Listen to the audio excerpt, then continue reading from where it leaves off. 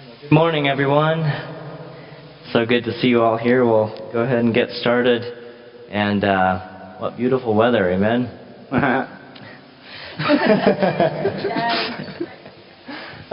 Reminds me of I grew up in Michigan, and our pastor there, his name was Bert Cooper. He said he remembers when they would go out, they'd take on these cold winter mornings, they would take a pan of hot coals and put it under the car, under the oil pan, to try to heat up the oil to get the car to start so they could go to church.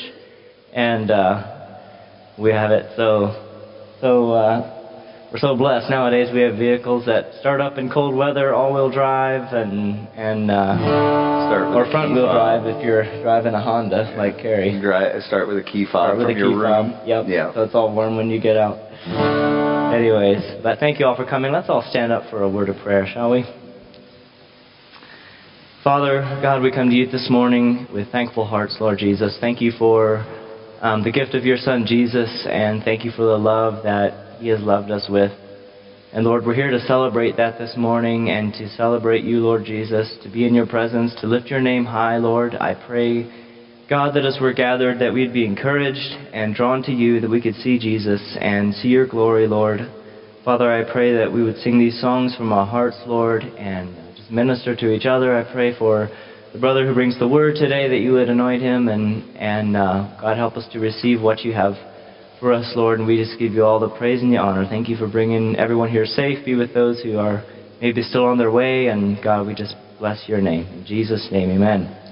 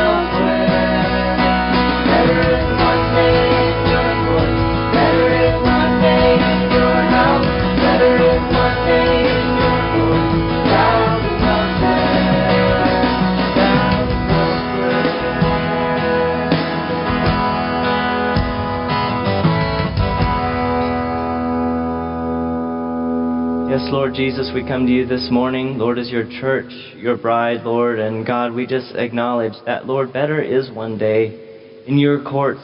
Lord, truly, God, this world has nothing to offer that is better than being in your presence and seeing you. And Lord, I just come to you and confess, Lord, myself, Lord, I've gotten so caught up, Lord, I feel like in the things of the world, maybe not even wrong things, but Lord, just things that occupy my mind and take me away from knowing you and knowing the joy of being with you. And all those things are passing away, Lord Jesus. Yeah. And God, I just commit myself to you in a new way this morning, Lord, and pray that you would have control in my life, Lord, and that, Lord, I would know the joy of serving you, Lord, and truly knowing the love that you give us. Thank you for each one that's here this morning, Lord. We just praise your name. Well, this next song is one that I don't know if we ever sang it here or not. Maybe we didn't. I was going to a while back and didn't or something, but it's a really simple song. It starts with, all who are thirsty, all who are weak, just come to the fountain, dip your heart in the stream of life. You know, there are seasons in life when everything's going well and it's easy to get sidetracked, but when the hardships come, and then it's like you need something, and it's either Jesus or drugs. And let's just come to that fountain this morning.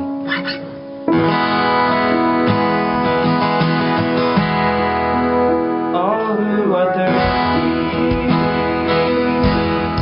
all who are weak, come to the fountain, dip your heart in the stream of life, that the pain and sorrow be washed away in the wave of mercy.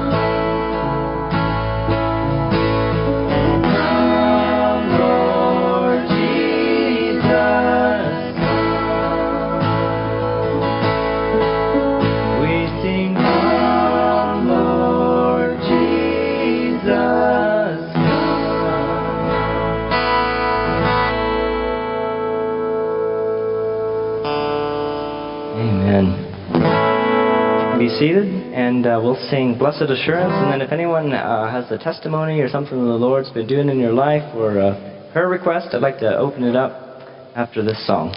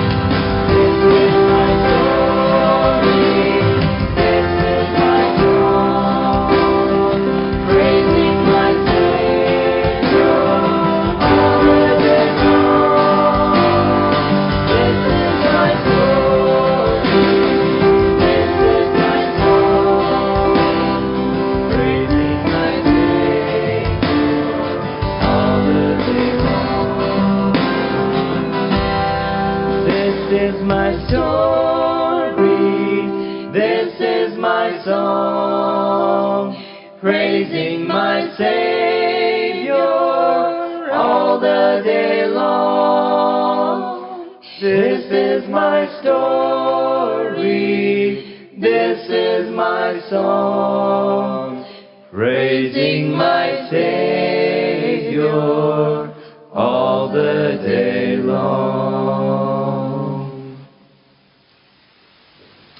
Amen. I know for me sometimes something goes a certain way during the day, and I'm in a bad mood, and next thing you know, I feel convicted, like, man, you know what? And it happened just this past week. I can't even remember what it was from. Probably because I started praising the Lord. As soon as you start praising the Lord, it's just almost instantly, like the Lord just comes in, and all of a sudden you realize how blessed you are and how grateful you are, and just how good God is. It's all just in turning to Him and praising Him. Right, does anyone have anything to share? Like Jason said, this week things weren't going that great. So you guys just get comfortable because I got a long story. Things just weren't going that great this week. It was just, I don't know, one thing after another kind of led up to it, and I was just kind of ready for the week to be over. I was just done. I was just tired of the week. And Friday afternoon, I was driving home, or I was driving to Greeley with a load, and I was talking to Dan Hahn, it's a logger as I work with up there, and we were talking about the fire. He lives up in Granby, and we were talking about the fire and stuff, where it went, what it all did, and we were talking about things and what houses we knew. It burned right through the job I'd just cleaned up Wednesday morning, and we were talking about all these different houses we knew that had burned, ranches, guest ranches and stuff. And all of a sudden I thought about a guy that I had met last year. His name was Jed Reed, and I knew that Jed had been working since he was a little boy on this house, and I think I've told many of you guys about it. I had shared a testimony about meeting him through hauling logs for him, and just the blessing that he was as just sharing a testimony together. And we sat and talked for hours that night, because we were just, he's just a brother in the Lord, and we just found a kindred spirit and a kindred desire for serving the Lord together, and we just sat there and talked for hours. And I all of a sudden thought about his house. They had worked 30 years on this custom log home, and I all of a sudden thought about that house, and I asked Dan, I said, did that burn? He said, I think so, but I don't know for sure. I said, well, I got to call Jed. And I got off the phone with Dad, and I called my friend Jed, and he picked up the phone. And I was surprised. I didn't know if he'd even answer. I didn't know how things were. I knew the fire had went through there. And he said, everything's good. I said, I'm sure things are worse for you than they are for me. So I said, please tell me what happened, And he just started crying. And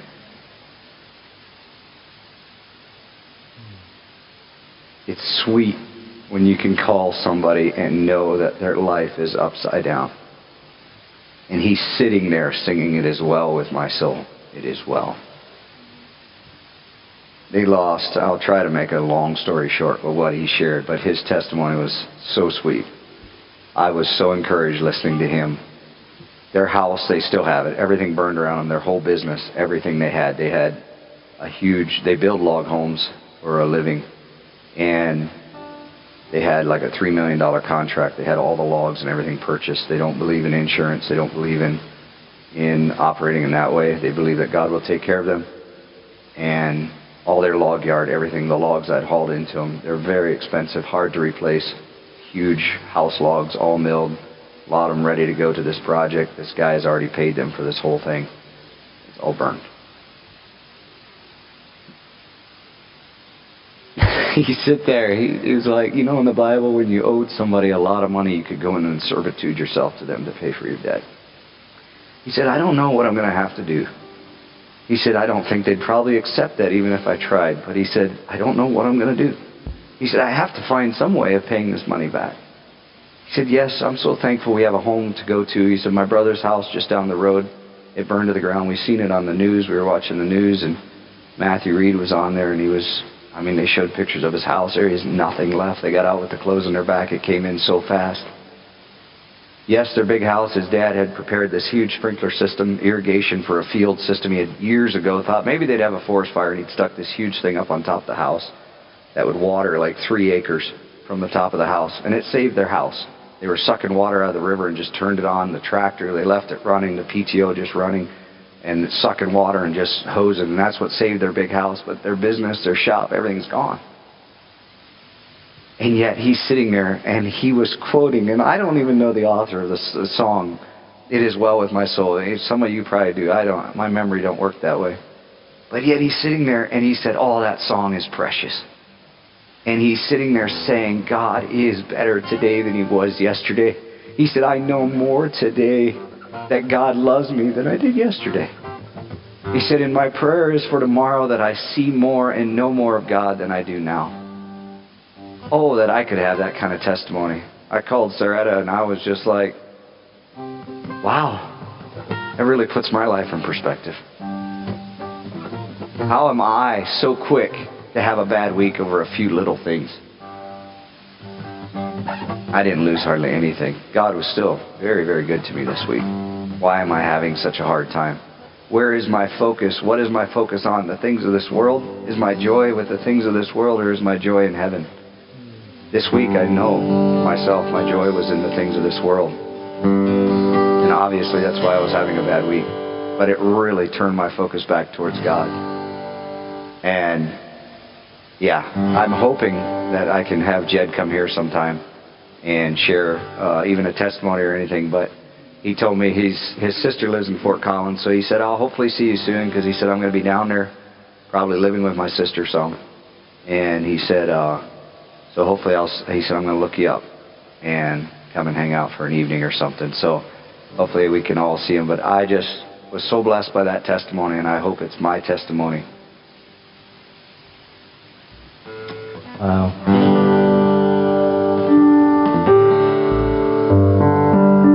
This next song is You're My All in All, and I'm sure most of you are pretty familiar with it.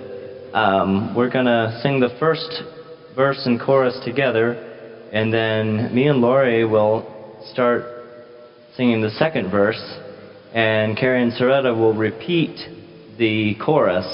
And it's kind of a cool combination. So when it goes right. When it goes right. It can be a disaster when it doesn't. Got that right. So I'm gonna have all the men sing with me and Lori, and all the ladies can sing with Carrie and Soretta. And I think what you'll find happening is pretty cool. So we'll give it a shot.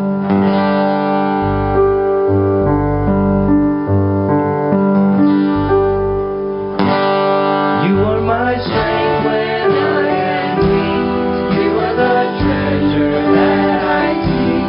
You are my all in all. Seeking you as a precious jewel, Lord, to give love by me a fool. You are my all in all.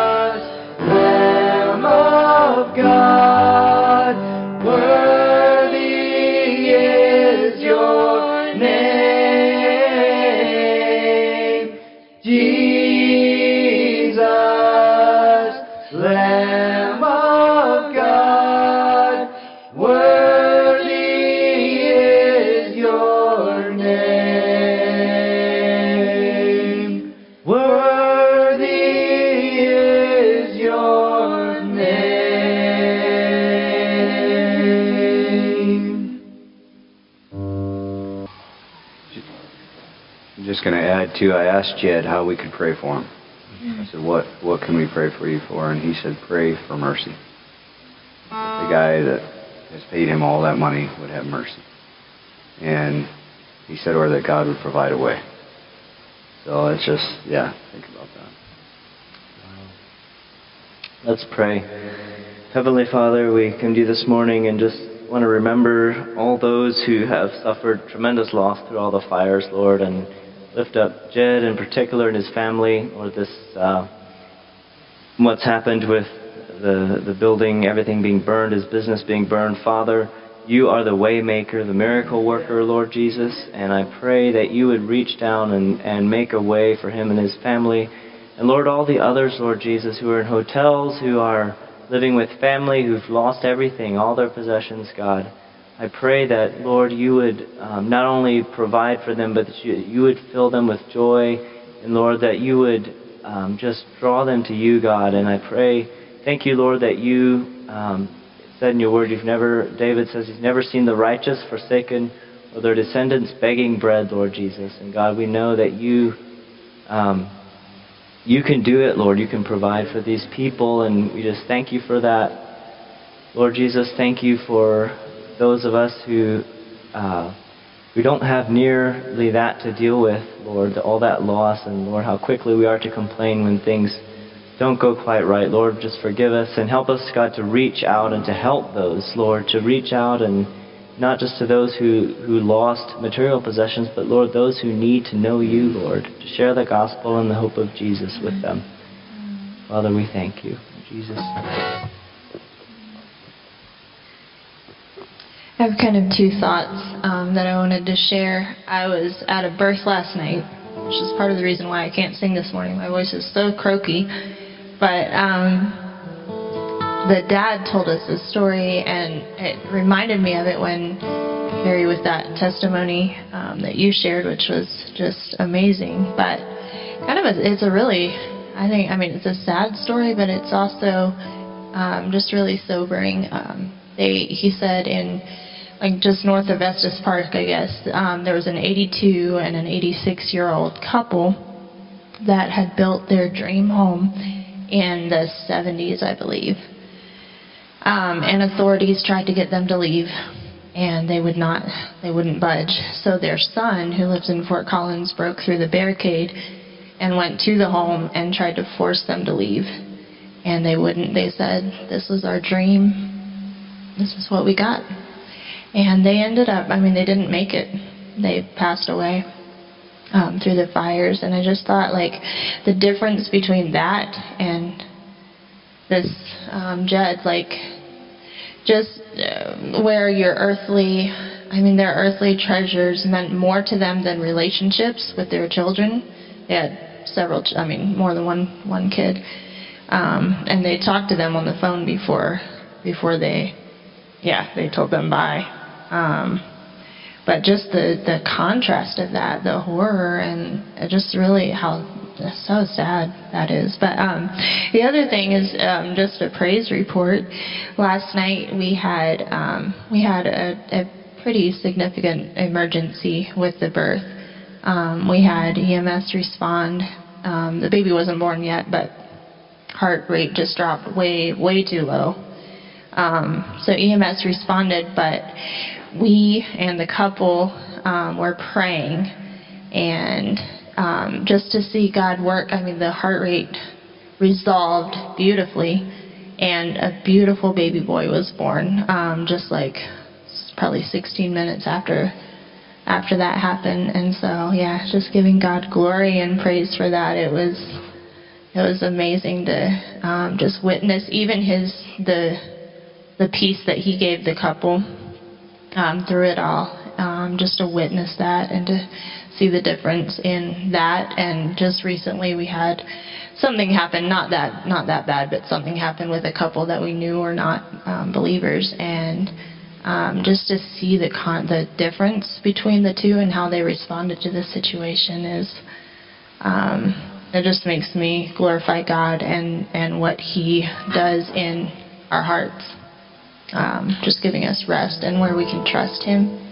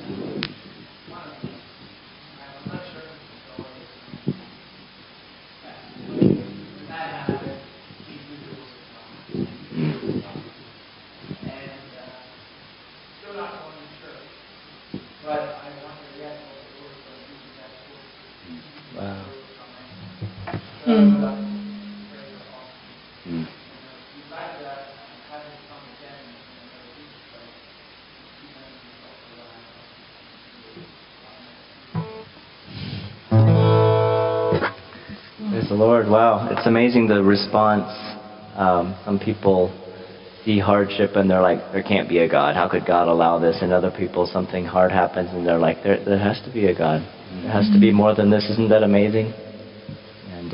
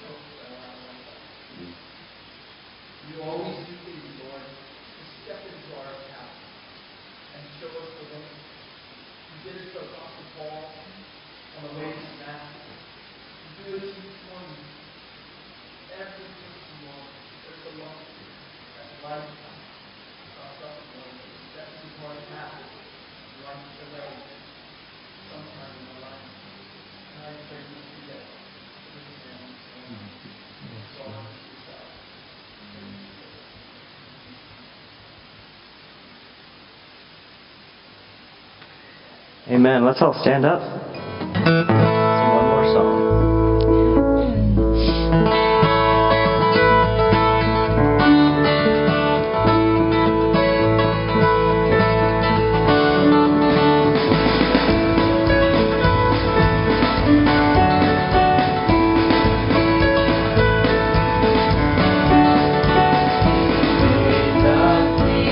And days of rest, in times of loss and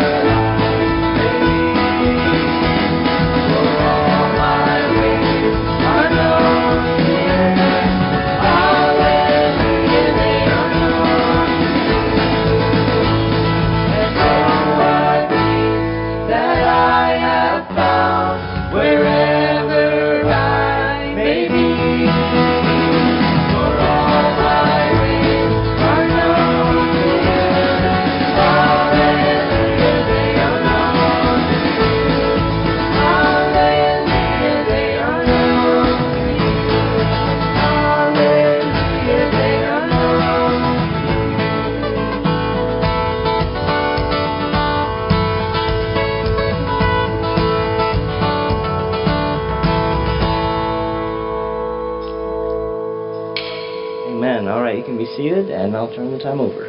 Okay, children can come forward.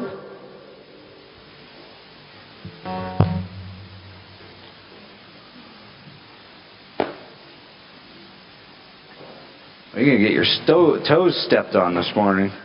You might get your toes stepped on this morning. I mean, you got the opposite going on here. Stocking feet and lookies. Woo, big boots. Oh, more stocking feet. More boots. What? You know, Kevin? Brad, you coming up? If I cry, would you come up?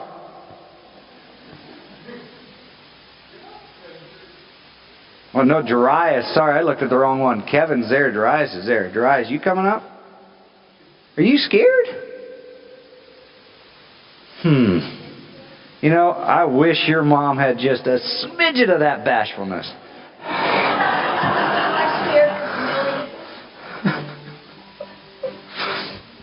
Self-consciousness, I should say. All right.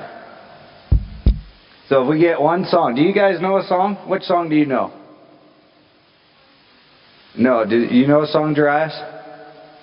Okay. Brad, do you know a song we'd sing? Children's song? Do you know God's Not Dead? You know that one? Where do you feel Him? Hands? Feet? Heart? Is that all the right spots? Okay. You can sing from there. I'll listen. Okay. What key is it? G. God's not dead, no, He is alive. God's not dead, no, He is alive. God's not dead, no, He is alive. I feel Him in my hands, I feel Him in my feet, I feel Him in my heart, I feel Him in my soul. Woo! Feel Him all over me. God's not dead, no, He is alive. God's not dead, no, He is alive. God's not dead, no, He is alive. I feel Him in my hands, I feel Him in my feet, I feel Him in my heart, I feel Him in my soul. Woo! Feel Him all over me.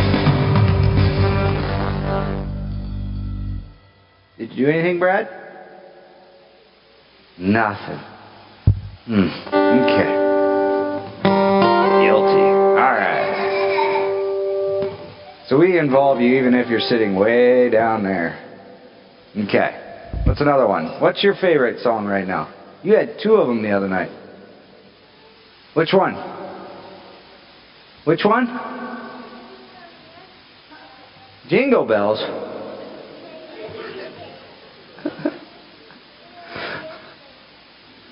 We'll pass on Jingle Bell. It's snowing, but I do not like Christmas music. All right. Oh, glad I missed.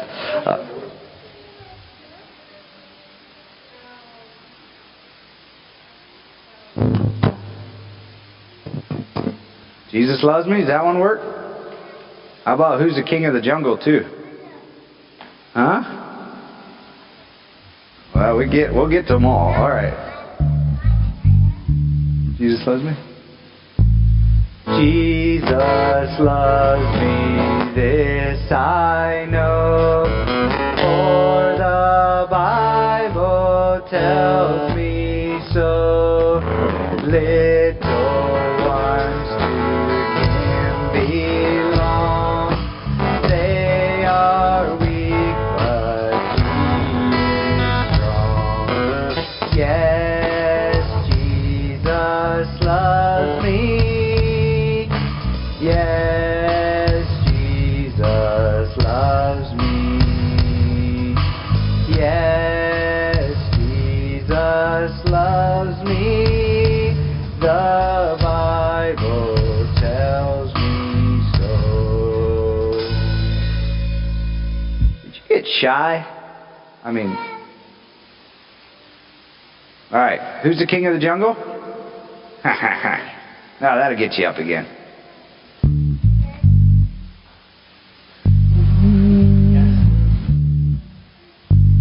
Cast your burdens? Okay, we'll do that one after. Okay, who's a jigging? Who's the king of the jungle? Who's the king of the sea? Who's the king of the universe? And who's the king of me? I tell you, J-E-S-U-S. Yes, he's the king of me. He's the king of the universe, the jungle and the sea. Who's the king of the jungle? Who's the king of the sea? Who's the king of the universe? And who's the king of me? I tell you, J-E-S-U-S. Yes, he's the king of me. He's the king of the universe, the jungle and the sea. Ooh, that was a weak whaley willy. We only got 2 girls. We'll give you a break today. All right. All right. But cast your burdens. See, I get to watch somebody else do this one.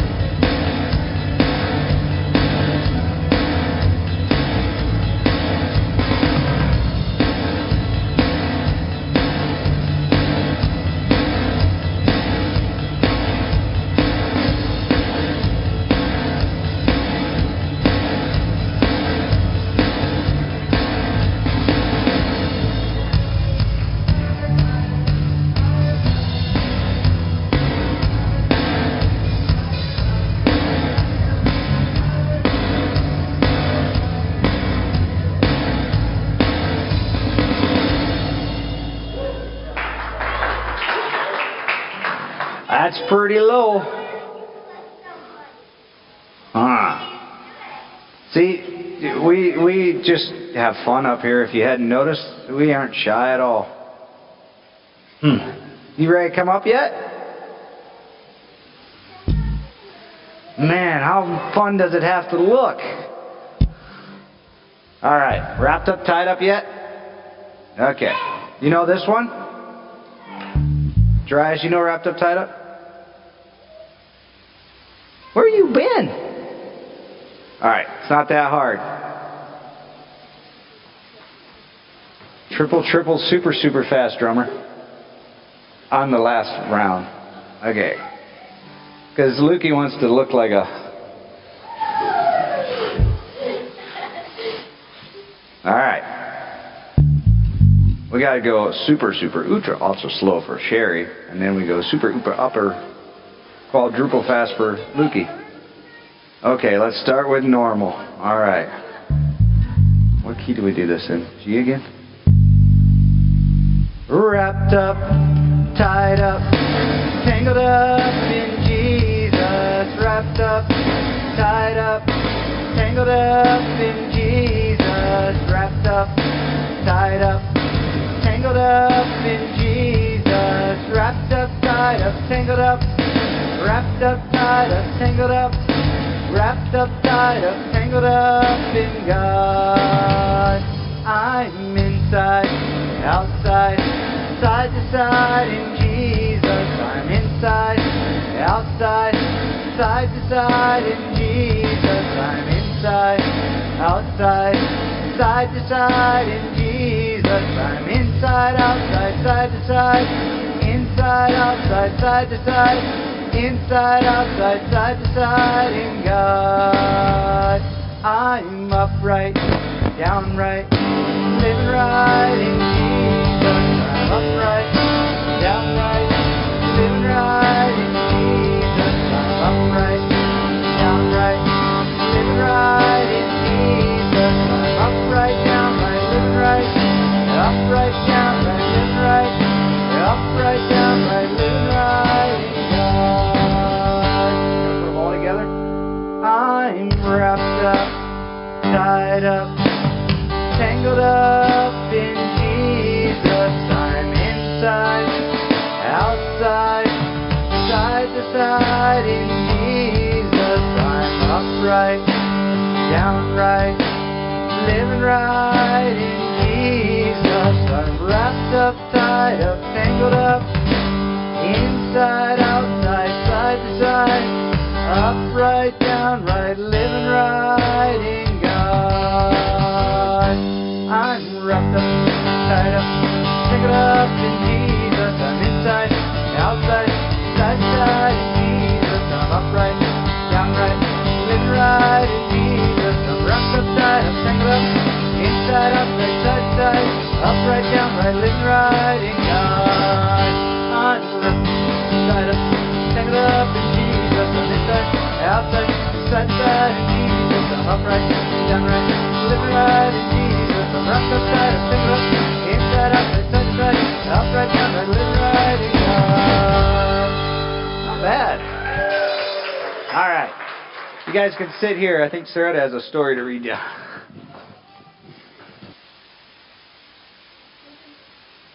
He resigned his church and gave up his life of ease.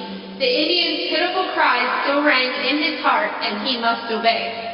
Going back into the wilderness, David went from place to place to preach to his poor Indians.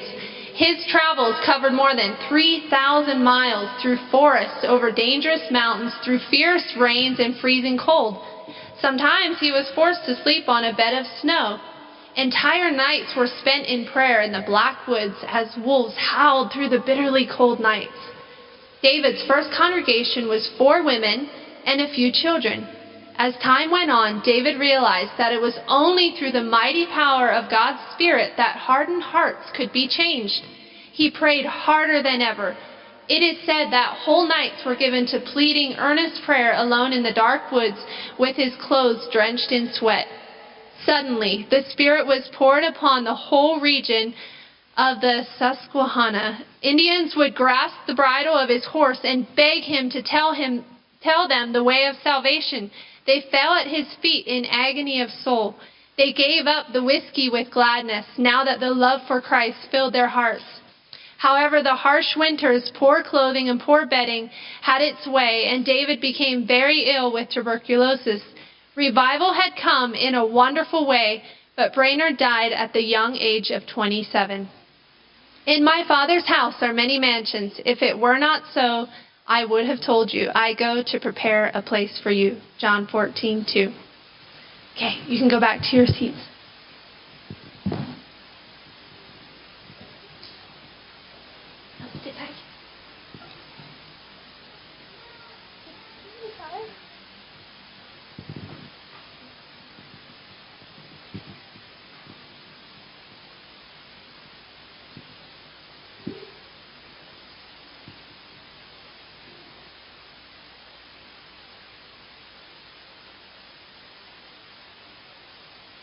here this morning on a cold, snowy day. I was inclined to stay at home this morning and have a nice cup of coffee on the couch, but then Carrie called me a wimp, so here I am.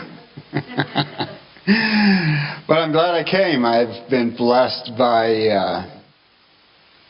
the singing, the testimony, and the worship here this morning. It's been a blessing, nice warm fellowship on a cold day. So thank you all for coming. I don't think I have a lot of announcements or anything today other than our normal meal after the service. Please do stay and enjoy the fellowship for that.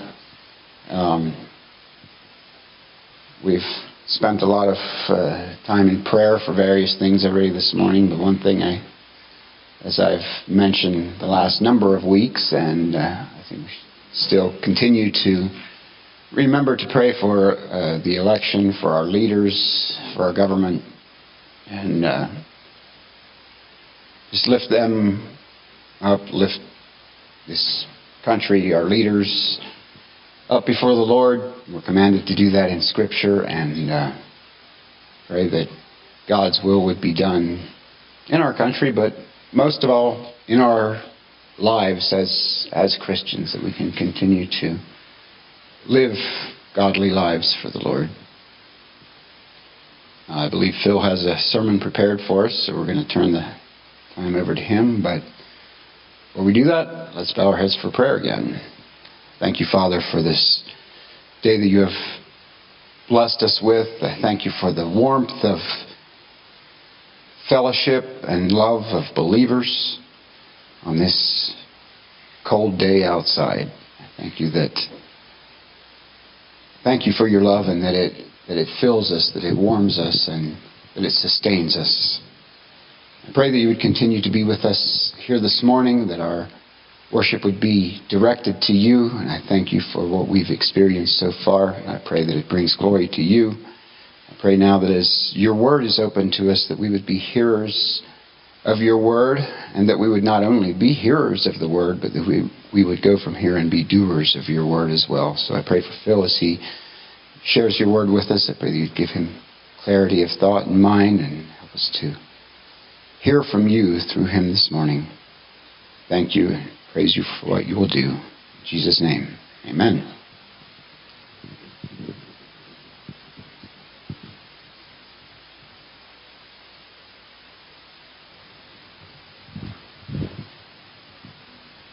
Okay, you can turn your Bibles with me to John chapter 4. We're going through the Gospel of John, and I want to look at the amazing truth that the Holy Spirit, through the life of Jesus, brought to the people of Samaria.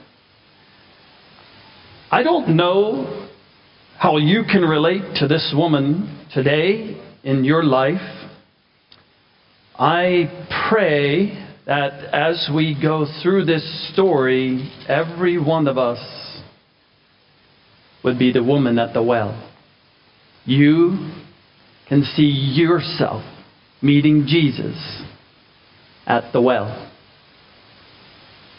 In John chapter 4, beginning in verse 39, "And from that city many of the Samaritans believed in him," Jesus, "because of the word of the woman who testified, 'He told me all the things that I have done.'" Now, let's stop right there for a moment and go back to verse 17, beginning in verse 16. "He said to her, 'Go, call your husband and come here.' The woman answered and said, 'I have no husband.'" Very discreet woman. This was a stranger who she now was perceiving was a prophet. "I have no husband." Jesus said to her, You have well said. Wow. Has Jesus ever complimented your lie? Not quite a lie, only a half-truth that you were willing to admit. Jesus does that, by the way. And if you haven't experienced this Jesus, dear brother, sister, you need him. Our half-open hearts, Jesus takes and walks into a half-open heart. Our half-hearted acceptance or surrender, Jesus never condemns. And if a man or a woman has condemned you, or your own thoughts condemn you, dear brother, sister, come to Jesus and experience this woman's salvation. Jesus took her half-truth and opened up the scriptures to her, revealed himself to her. Jesus said, "You have well said." He didn't say, "Oh, you liar, I know who you are."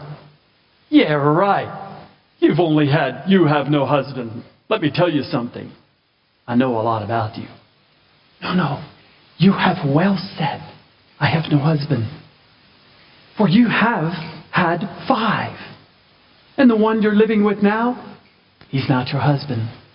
He walks into her half-hearted open door, and he begins to speak the truth about her life in a gracious way, that she has a testimony to share with her village.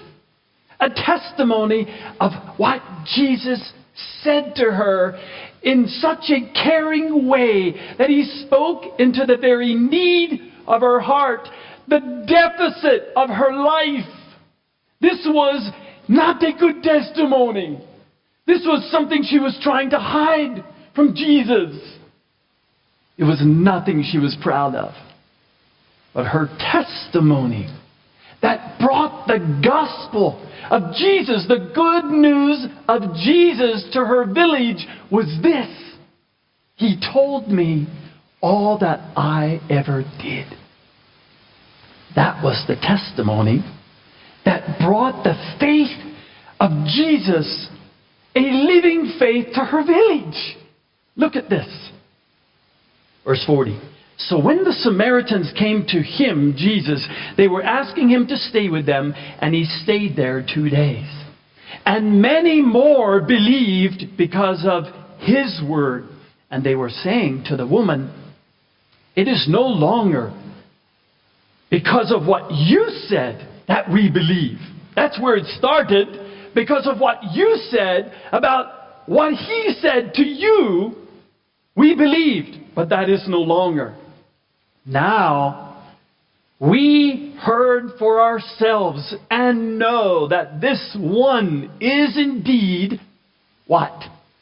What is Jesus for real to you? What was he to them? The Savior of the world. You see, dear brother, sister, this is what they needed. This is what she needed. Someone, a Savior, someone to come in and rescue her life from destruction. Someone to take the deficit of her life and resurrect it into a new life.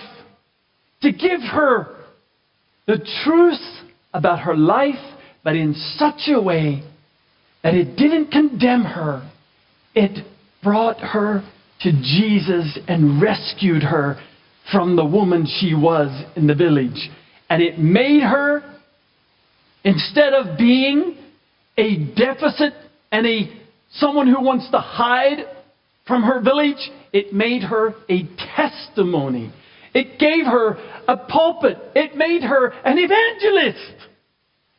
I don't know about you, but if I was going to a village to bring the gospel to that village, I don't think I would choose this woman.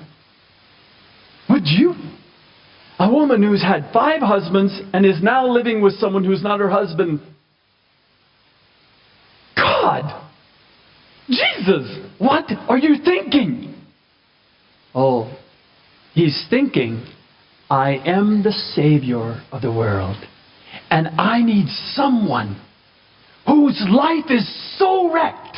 I need someone whose life is so despised and not esteemed at all by anyone in the village to rescue so that it leads others to also have hope for their lives. That's what Jesus was thinking. I think he heard the voice of his Father leading him to a woman who needed rescued so desperately so that he would have a testimony of salvation to a village who was lost and needed a Savior.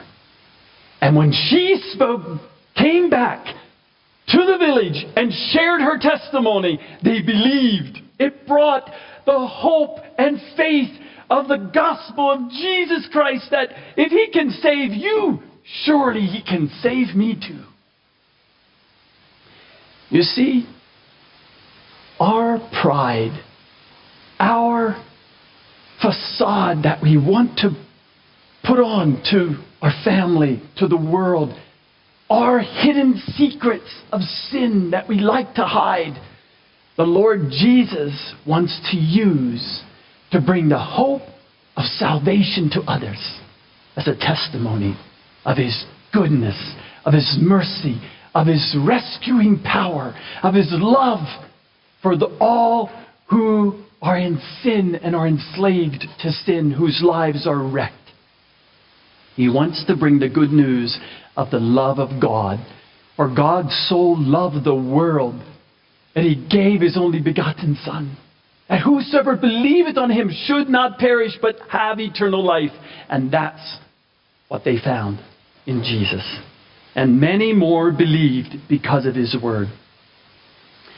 Verse 43, and after 2 days he went forth from there into Galilee, for Jesus himself testified that a prophet has no honor in his own country. So when he came to Galilee, the Galileans received him, having seen all the things that he did in Jerusalem and at the feast, for they themselves also went to the feast. Before I continue there, I want to just give you a few more encouragements on how important a testimony is to God and to you, to me, to God's people, to his work on the earth. Turn with me to Revelation chapter 12. In Revelation chapter 12, we find that there is war in heaven. In verse 7, and there was war in heaven, Michael and his angels waging war with the dragon, Satan. And the dragon and his angels waged the war. And they were not strong enough, and there was no longer a place found for them in heaven. So where did they go? And the great dragon was thrown down, the serpent of old, who is called the devil and Satan, who deceives the whole world. He was thrown down to the earth, and his angels were thrown down with him. And I heard a loud voice in heaven saying, now the salvation and the power and the kingdom of our God and the authority of his Christ have come. For the accuser of our brethren has been thrown down, who accuses them before our God day and night. And our brethren, they overcame him because of the blood of the Lamb and because of the word of their testimony. And they did not love their life even to death. Dear brother, sister, this is the great salvation of Jesus to mankind. The war was waged in heaven.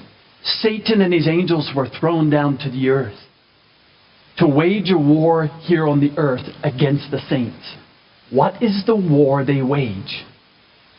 Accusation. accusing the people of God day and night before God.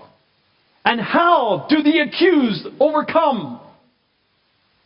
With the blood of Jesus Christ, which does what? Forgiveness of their sins. He takes our wretched, miserable, deficit failures.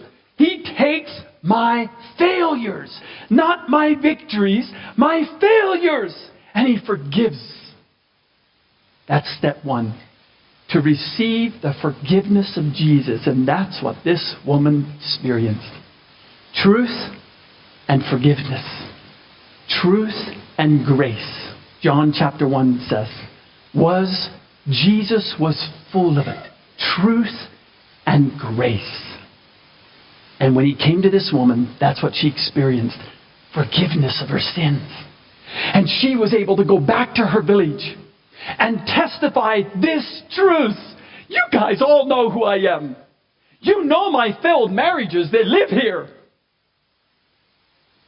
All my ex-husbands live here.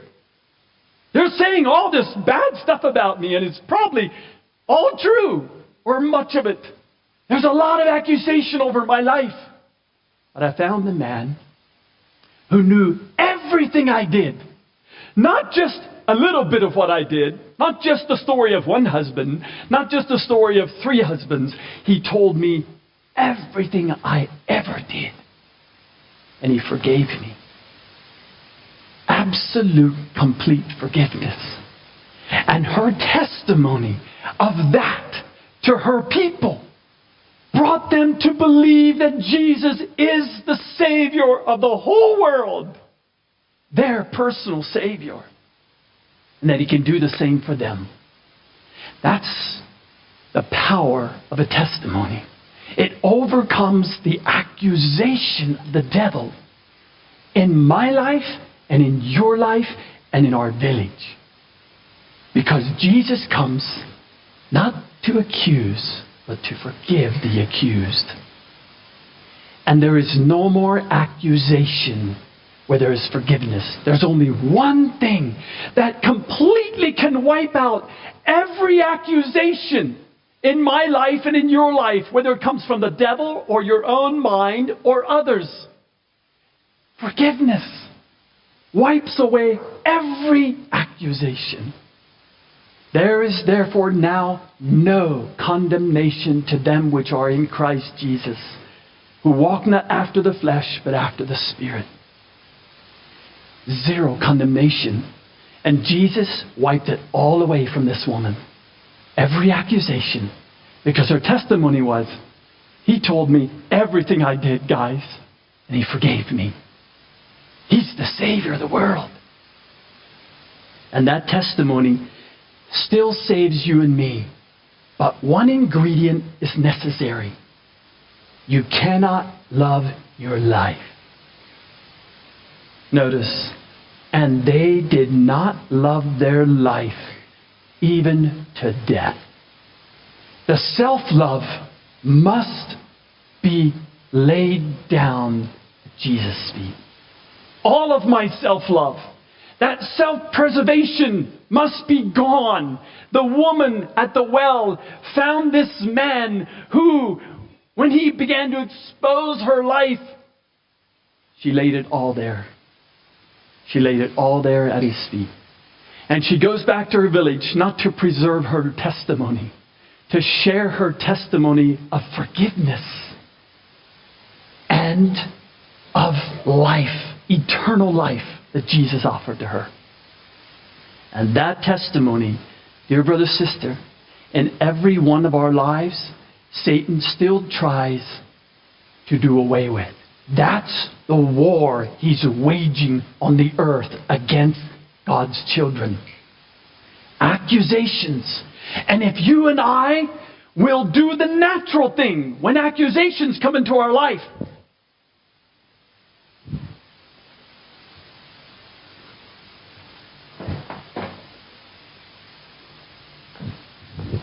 or we do the other natural thing. Really? Oh no. It's you, man. And no, it's him. It's because of my mom. It's my mother-in-law. It's my dad.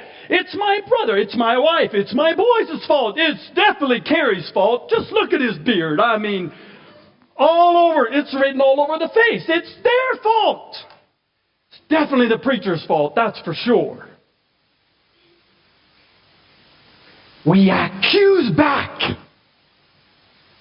That's how we distract the attention from the honest truth about me and my failures. But if you and I will do what this woman did, salvation will come to my life, to your life, and to your home, and to your village. They were saved. They overcame the accuser. They overcame the accuser by the forgiveness of Jesus Christ, the blood of the Lamb, and by the word of their testimony. He told me everything I ever did, and He loved me. He forgave me.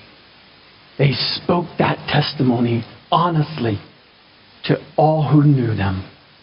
And that testimony is still that which overcomes and saves us, every one of us. The Lord Jesus wants to do what He did for you and what He did for her, for every one of us. The same principle of life He wants to work out in you and me, if we're just willing to come to Jesus and expose ourselves as she did, honestly. And then go tell others that testimony. The second principle, so the first principle I want to look at, first thing I see in this story, is how important to Jesus, how important to you and I is our testimony. The testimony of what Jesus has said and done for us personally. And our witness of His work in our life, of His forgiving power, of His grace, and of His truth to others, brings the salvation of Jesus Christ, the hope of salvation to them also.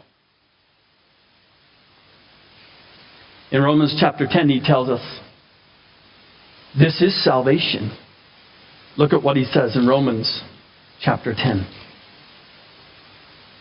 Paul is speaking about the Jews, and this is their condition in verse 3. Verse 2, for I bear them witness that they have a zeal for God, but not in accordance with knowledge. For not knowing about God's righteousness and seeking to establish their own, they did not submit themselves to the righteousness of God. For Christ is the end of the law for righteousness to everyone who believes. Verse 9, that if you confess with your mouth Jesus as Lord and believe in your heart that God raised Him from the dead, you shall be saved. For with the heart man believes, resulting in righteousness for me, and with the mouth he confesses, resulting in what? Someone say it. Salvation to others and to yourself. For the scripture says, whoever believes in Him will not be disappointed. The woman at the well had no disappointment in Jesus. Do you? Do you have some disappointment in Jesus and what He does for you? Then perhaps you're still in some reactionary mode of doing this. Crawling into your cave and hiding. Or perhaps you're in the natural reactionary of, it was my father-in-law's, it's my mother, it's my dad, it's my preacher, it's that guy, it's this guy. Casting the blame on others instead of doing what the woman did. This woman made no accusation of her 5 husbands. Not even one to Jesus. Oh, but Jesus, it's not my fault. What would your response have been to Jesus when Jesus said, I know you have 5 husbands. You had 5. The one you're living with right now is not yours. Listen, Jesus, listen, I can tell you all about it. Starting number, the first husband, he was a drunk. And he beat me a lot. Second husband, blah, blah, blah, blah. Third husband, even worse.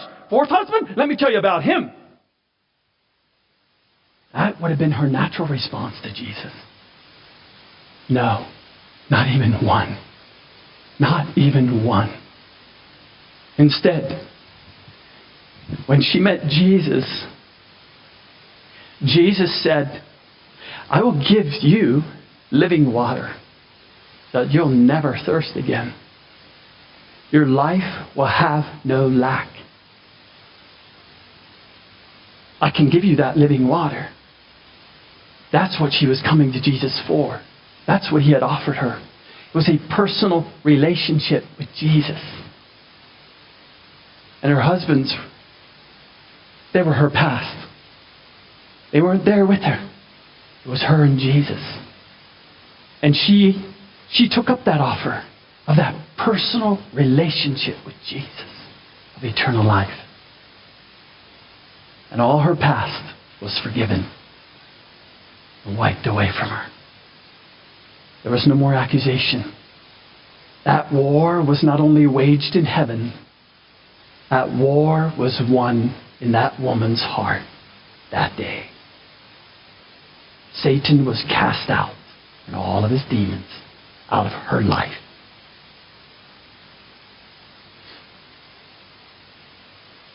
Now Jesus moves on. And there's another truth in this chapter I want to point out to you because they're all linked together. And they're linked together in this woman's life.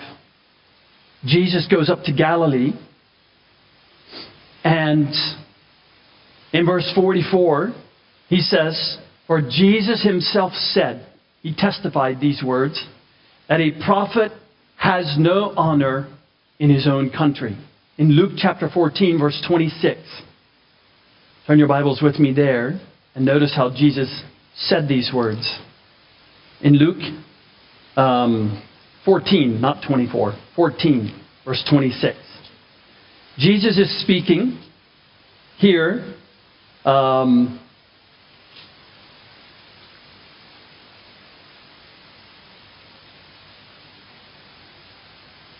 He's speaking about discipleship, following him.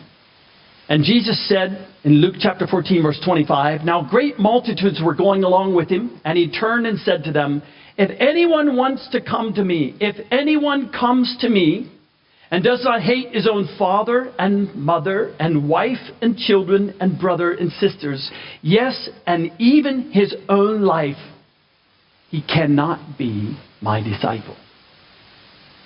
Whoever does not carry up his own cross and come after me cannot be my disciple. For which one of you, when he wants to build a tower, does not first sit down and calculate the cost to see if he has enough to complete it? Otherwise, when he has laid a foundation and is not able to finish, all who observe it begin to ridicule him and say, this man began to build and was not able to finish. Be kind of like us. You know, Katie and I, the boys, bought this house down here on the corner. And we began to remodel. We tore out a lot of stuff. 4 big dumpster loads. There was all kinds of brush and dead trees on the outside. We tore all that out. On the inside, there were old cabinets and stuff from the 70s that they thought looked pretty back then. I don't know what their color tastes, where they got them. Yep. A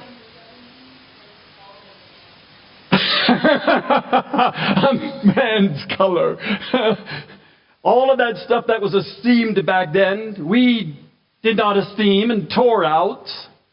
We began to build a little addition. We've got the floor framed and a few walls. We tore off the old little porch and we put on a roof, and not all the deck boards are on. And now we're done. But if you walked into that house, I doubt even one of you would say, this house is finished. Because when you take the first step up into the deck, you have to watch your step. Because there are boards that are missing. Then your foot will go right through, down to the ground. When you walk in and you open the door, well, here's a house, but where's the kitchen? There are no cabinets. There's no sink. And when you go into the bathroom, there's no toilet except the little Indian toilet, as they call them, a hole in the floor. That's not a derogatory term, by the way. If you go to India, they actually call it, if you say, I need to use the toilet, I need to go to use the restroom, they'll say, you want to use the American one or the Indian one? If you go to the house, they'll even apologize to you and say, they did to me, I'm sorry, I don't have an American toilet. Oh, it's okay, I'll use the Indian one. There's just a hole, and you just squat and aim. Hope you make it. There's a bucket of water there, and that's the Indian toilet. Well, that's all that's in that house. The Americans don't think that's finished. That's what Jesus is talking about. If you come to be Jesus' disciple, and all you experience is the forgiveness of your sins, all your past is wiped away. But He has no future for you. There's no hope for your future except to get rid of the guy she's living with now, and next year marry another one. Then the next year, her same old life continues.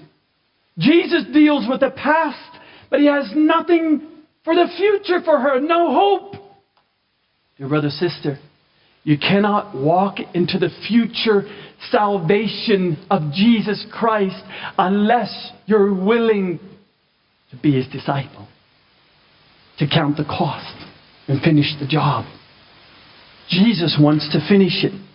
And the only way you can finish it is by understanding and testifying, saying, yes, Lord, this is the way life is. As I walk into the future, I will no longer seek the honor of men. Never again. I'm done with that. I've made such a mess of it.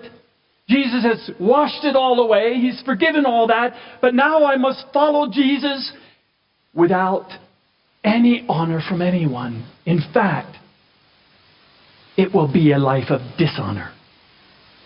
When you go to your hometown, when you go to your mother and your father, when you go to your siblings, you won't receive their honor. Jesus went home to His hometown. And as He was walking home, He tells His disciples, now just so you guys know, there was great revival here in Samaria. And they all loved me. But where we're going, not so much. My own family doesn't believe I am the one, the Savior of the world. My village I grew up in doesn't believe I am the Messiah. I'm the one. And here's what's going to happen. We're going to go home. Now listen, you guys. We're going to go home to my hometown. And they're going to chase us out of that village and try to kill me. Are you okay with that? If you're not, you better stay in Samaria or go back to Judea. Just go back to fishing. You cannot be my disciple. You simply can't, because that's where I'm going. I'm going home where there's no honor. Complete dishonor. In Matthew chapter 10. Matthew chapter 10. You may turn your Bibles there with me. Jesus, again, in this chapter, speaks of this truth. Beginning in verse 24, He says, a disciple is not above his teacher, nor a slave above his master. It is enough for the disciple that he became as his teacher, and the slave as his master. If they have called the head of the house Beelzebub, the devil, how much more the members of his household? Therefore, do not fear them. For there is nothing covered that will not be revealed, and hidden that will not be known. What I tell you in the darkness, speak in the light. And that's exactly what this woman did. She was willing to tell what Jesus told her in private, in the light, to her whole village. And what you hear whispered in your ear, proclaim upon the housetops. And do not fear those who kill the body, but are unable to kill the soul. But rather fear him who is able to destroy both soul and body in hell. And by the way, listen guys, doesn't matter what your hometown people tell you or your family tells you. Here's the truth. Are not 2 sparrows sold for a penny? And yet not one of them will fall to the ground without your Father knowing it. But the very hairs of your head are all numbered. Therefore do not fear. You are of more value than many sparrows. Go home. And Jesus understood his value with his Father. He knew he was his Father's son. And he knew his brothers and his sisters and his mother. His mother believed. But all of his hometown would not believe him. He knew they wouldn't. But he lived in the security of his Father's love. And this is how he ministered. And this is what took him home, to his hometown. He did go to his hometown. And his hometown began to say, come on, Jesus, we heard you did many miracles. Some of us were even there in Jerusalem and Judea when you were there. Tell us about it. Do some miracle here with us. Prove to us you are who you said you are. I am the one. And I want to contrast and point out the difference to you between the woman whose life was wrecked. She never even once asked for a sign or a miracle from Jesus to believe. She didn't need one. She was the one. She was the miracle. She was her own life story. Was wretched and miserable and nothing to boast of. And Jesus did the miracle in her life. And she became the testimony of Jesus' grace, of his power, of his love, of his forgiveness. She was the miracle. She didn't need any other sign to believe. And that faith took her testimony to her hometown. And many others believed because of that. And when Jesus does the miracle in you and in me, we don't need any more signs and wonders to believe. We believe because of what he did for me. We live in that love and in that care. But going back to John and continuing through our story, I want to just encourage you, my dear brother, sister, when Jesus does this work in you, do not look for the honor of men. Later in John, Jesus said this amazing truth. In John, I'm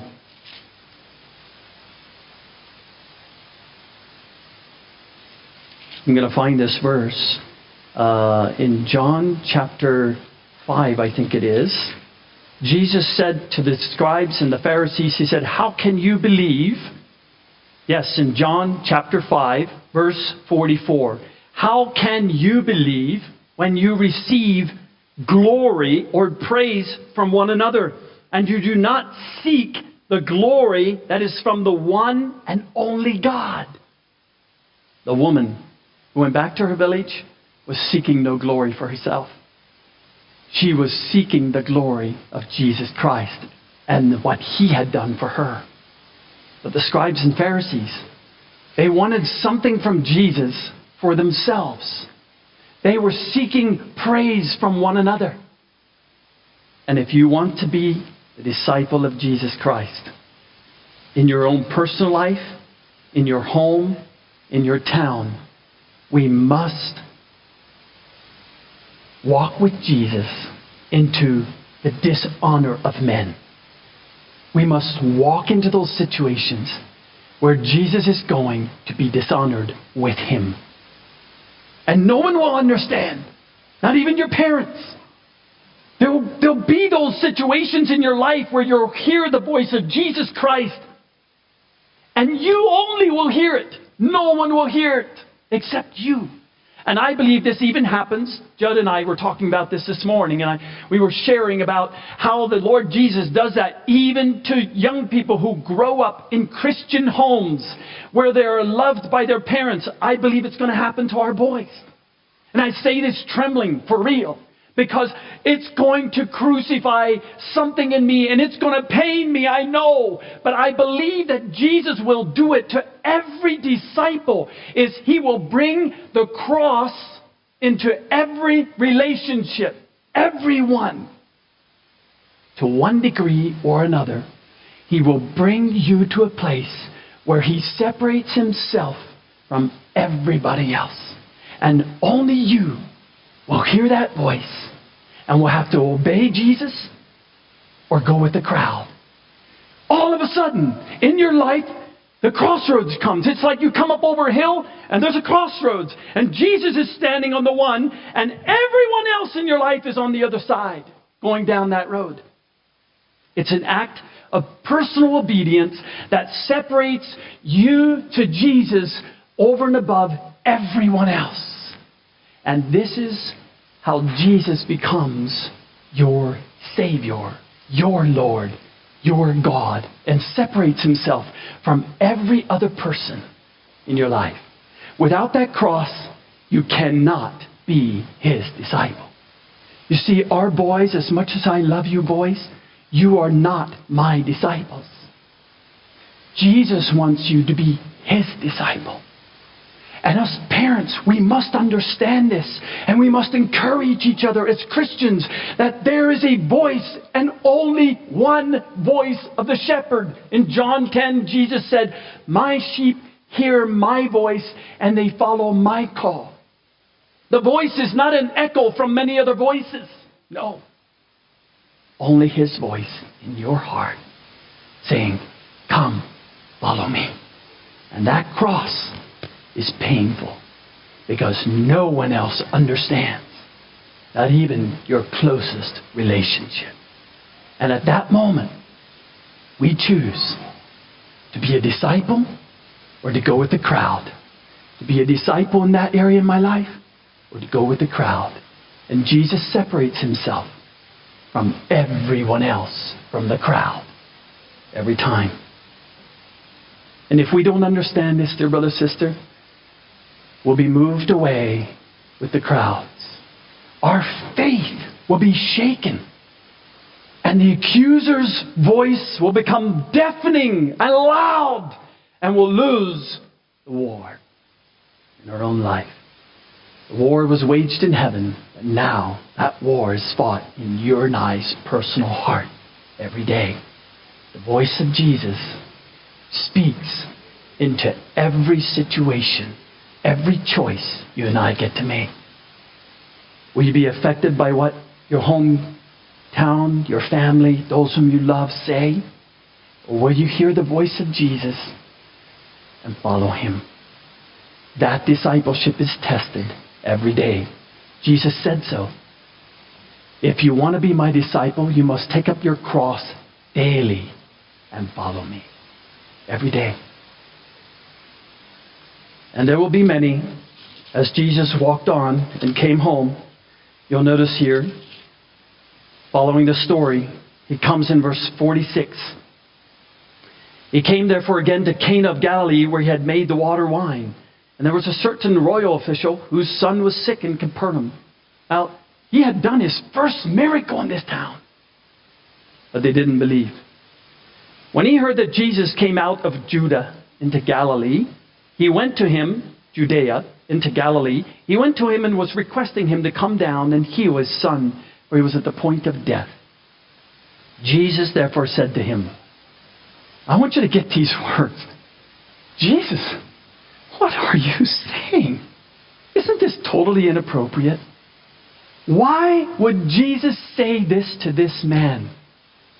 Jesus, here comes a ruler. This guy's a respected man. He's a ruler in the synagogue. All right? He's esteemed by the people. And he's coming up to Jesus and he's saying, Jesus, hey, please, I want you to put yourself, you're coming to Jesus. You have a desperate need. Your very son is going to die. Something in your life is barely hanging on. It's nearing death. And you're coming to Jesus and you're pleading, please, Jesus, come with me. And Jesus looks at him and he doesn't get moved to tears and says, I'm so sorry, Michael. I'm so sorry that your daughter's going to die. Your son's going to die. Listen. I'm too young for that. No, I know. Let's pray. There's no pity party with Jesus. Do you understand this, Jesus? Do you know this man? He looks at him and he goes, unless you see signs and wonders, you won't believe. What? What did he just say? My son's dying. Won't you come down and heal my son? Unless you see signs and wonders, you won't believe. Doesn't that seem extremely harsh? For Jesus to say something like that to a guy who's desperate and is begging Jesus? I mean, he comes to Jesus. He must surely have some kind of faith that Jesus could heal him, or he wouldn't have even asked him to come. You see, Jesus was touching this man's heart. He comes to the very desperate need of our heart. And Jesus says, will you trust me no matter what I do? That's what he's after. Faith. Not healing your son. Now that may be an outcome of the faith. But what Jesus wanted was faith, not healing. This man was begging for an outward sign of healing. Come and meet my need, Jesus. And Jesus was after something better than that. He was after eternal life. This boy was going to die one day, one way or another. And if Jesus healed him, it was only going to be temporary, and someday he was going to die again. And Jesus wasn't going to keep healing him and resurrecting him into like a cat with 9 lives.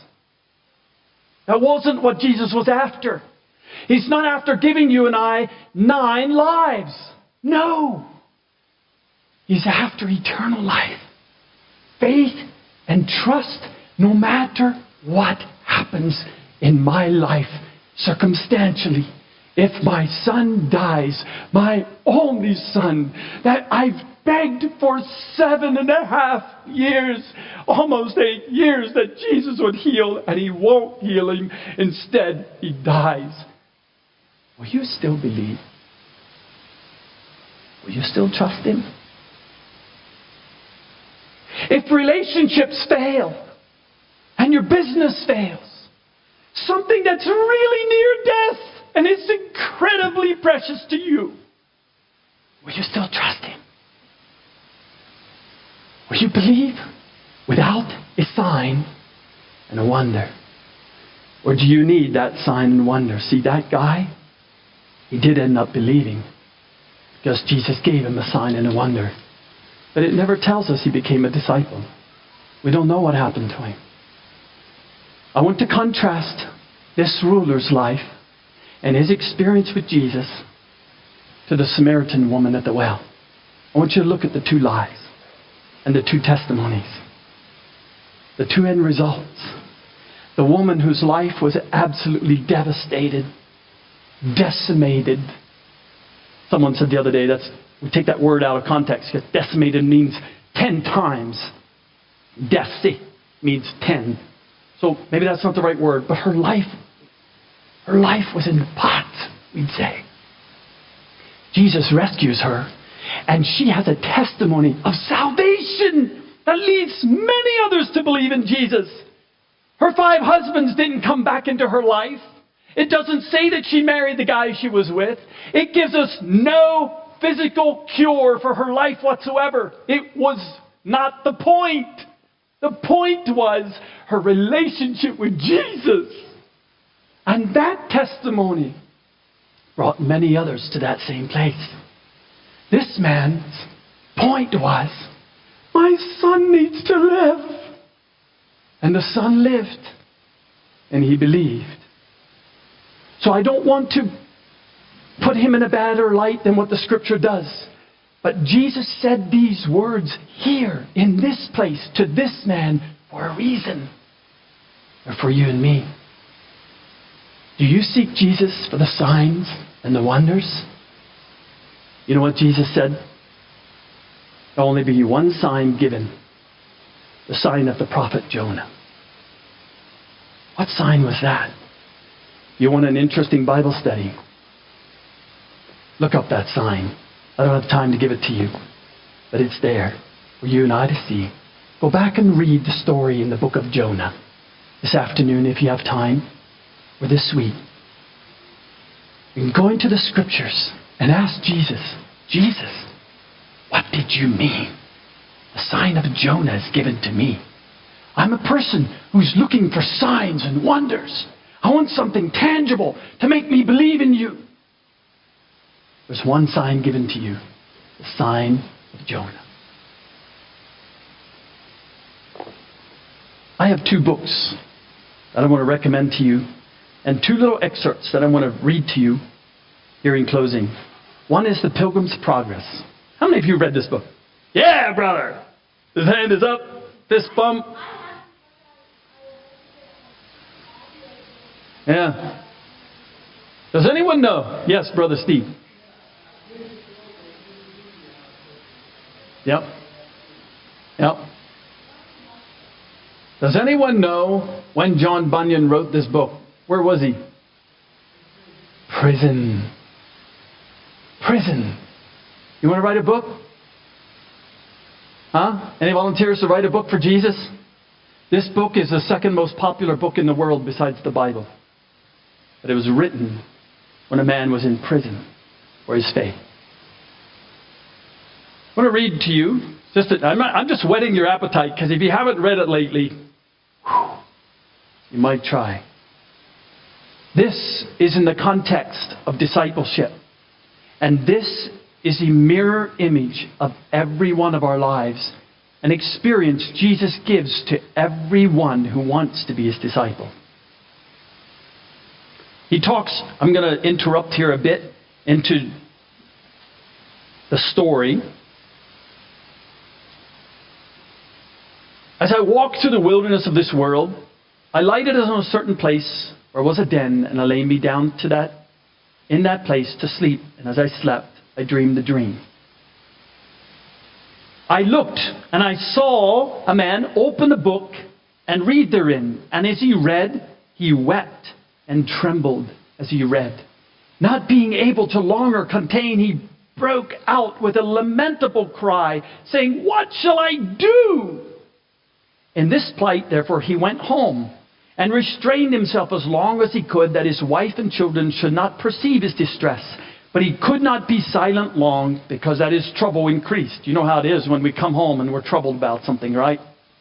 And you purpose, I'm not going to let on to my wife. How was your day? Good. Real good. Yeah? And as you go along, the evening you're just in a bad mood. And that mood kind of settles down over your home. Finally, your wife looks at you and says, "All right, out with it. What's the matter? Something went wrong today." Well, the boys do. "Dad, you seem irritable. Why are you so harsh with me?" Well, usually it's because I'm convicted about something. This man was in great distress. This was his distress. "Oh, my dear wife," said he, "you and the children of my bowels, I, your dear friend, am in myself undone by reason of a burden that lieth hard upon me. Moreover, I am for certain informed that our city will be burned with fire from heaven, in which fearful overthrow both myself and with thee, my wife, and you, my sweet babe, shall miserably come to ruin, except the which, yet I cannot see, some way of escape can be found." Well, when he found the escape, now moving on, he found Evangelist, and Evangelist pointed him to the wicket gate, the life gate. And so I saw in my dream that the man began to run. Now he had not run far from his own door, but his wife and children, perceiving it, began to cry after him to return. But the man put his fingers in his ears. That's what we do when we don't want to hear, right? Like Lukey goes, wah, wah, wah, wah, wah, wah, wah. He starts humming a tune and putting his ear. You know, you can really block out a lot of sound that way. That's what this guy did. But he did it because his eyes were on eternal life. Maybe you should try that. When you hear the voice of Jesus, stick your fingers in your ears and run.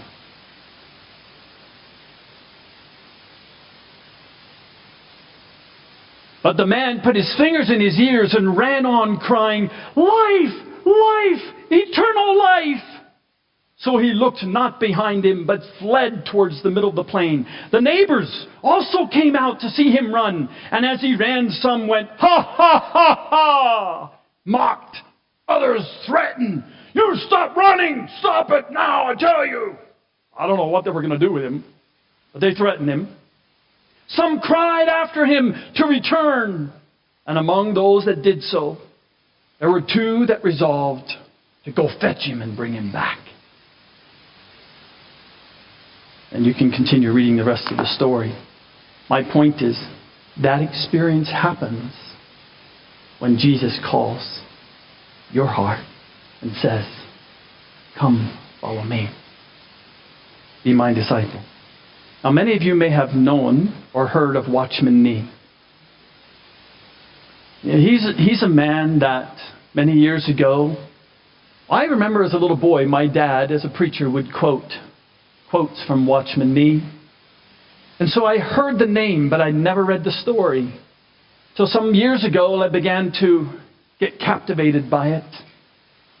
And I began to read his story. This is a very good one, by the way. Agnes Kinnear was one of his friends who wrote his life story. There are many books you can get. But I want to share something with you about his life experience that you may not know.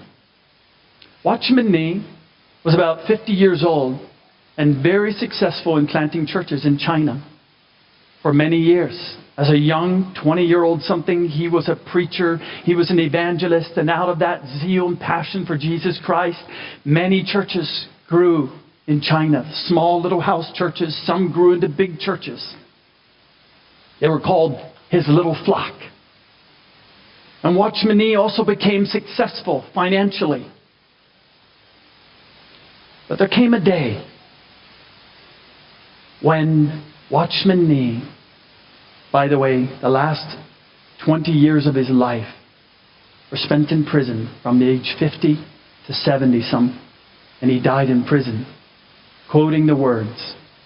He had a choice. The Chinese government gave him a choice and said, we will release you, Watchman Nee, if you go to America. You can't stay here in this country. You're a troublemaker. Go to America. Many Christians in America had raised a lot of funds and campaigned and lobbied the Chinese government to release him. Watchman Nee said, God has not called me to America. God has called me to preach the gospel to China. And he quoted Hebrews chapter 11. Others, so that I don't misquote it, I'll read it to you, this verse. This is important for you to know before I read this. In Hebrews chapter 11, it tells us about those in faith.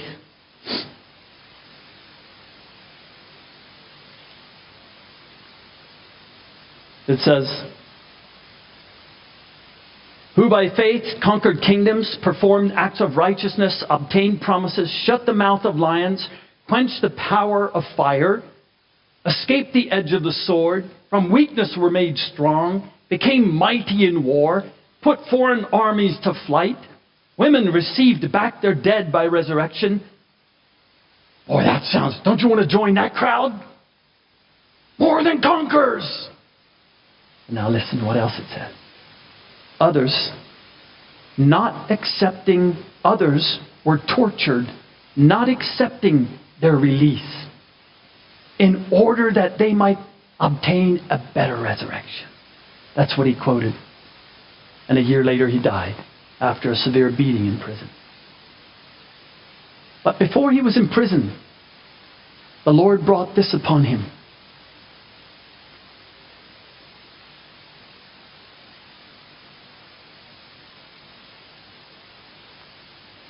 Let's see where I want to. It was in February of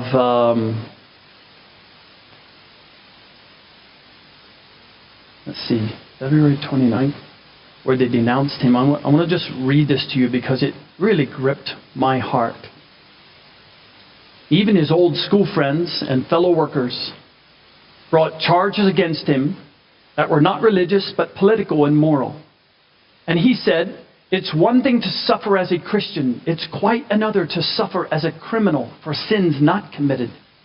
Shall we not ask God, the righteous judge, to intervene in the high court trial to clear his own name, deliver our brethren, and cause that his word in China not be bound? Shall we not pray for our enemies, who are the Lord's enemies, held captive by Satan?" But he was arrested in April 10th, 1952, he and 2 others. His own brother, Watchman Nee's own brother, began a campaign with others against him and his personal finances. And they published letters against him. And this is what they said. One woman speaker, I'm just going to kind of interject here. One woman speaker at this meeting described Nee as an involuntary profligate and shameless adulterer. "We women hearing this could not but hate him," she said. In another place, they said, "Brothers and sisters of the Christian meeting place, we are very happy that this gang can never again disturb and harm our beloved church. And so without hindrance, we may now unite freely in mutual love. Fellow Christians, let us celebrate our common victory and consider it a cause for rejoicing. It is only by exposing and expelling such wolves as Watchman Nee that we can purify the church so that it may glorify the Lord." Yeah. We hadn't heard about that, did we? Watchman Nee also suffered persecution from his own family, his own church. Kicked him out of the church and betrayed him with the Chinese government and movement. You can read the story. There's a lot more. My point is this. Dear brother, sister, as Jesus said, you cannot be my disciple unless you're willing to take up your cross and follow me. Your testimony of His saving love and grace in your life can save your village and save yourself. But you must follow Him in dishonor, or you cannot be His disciple.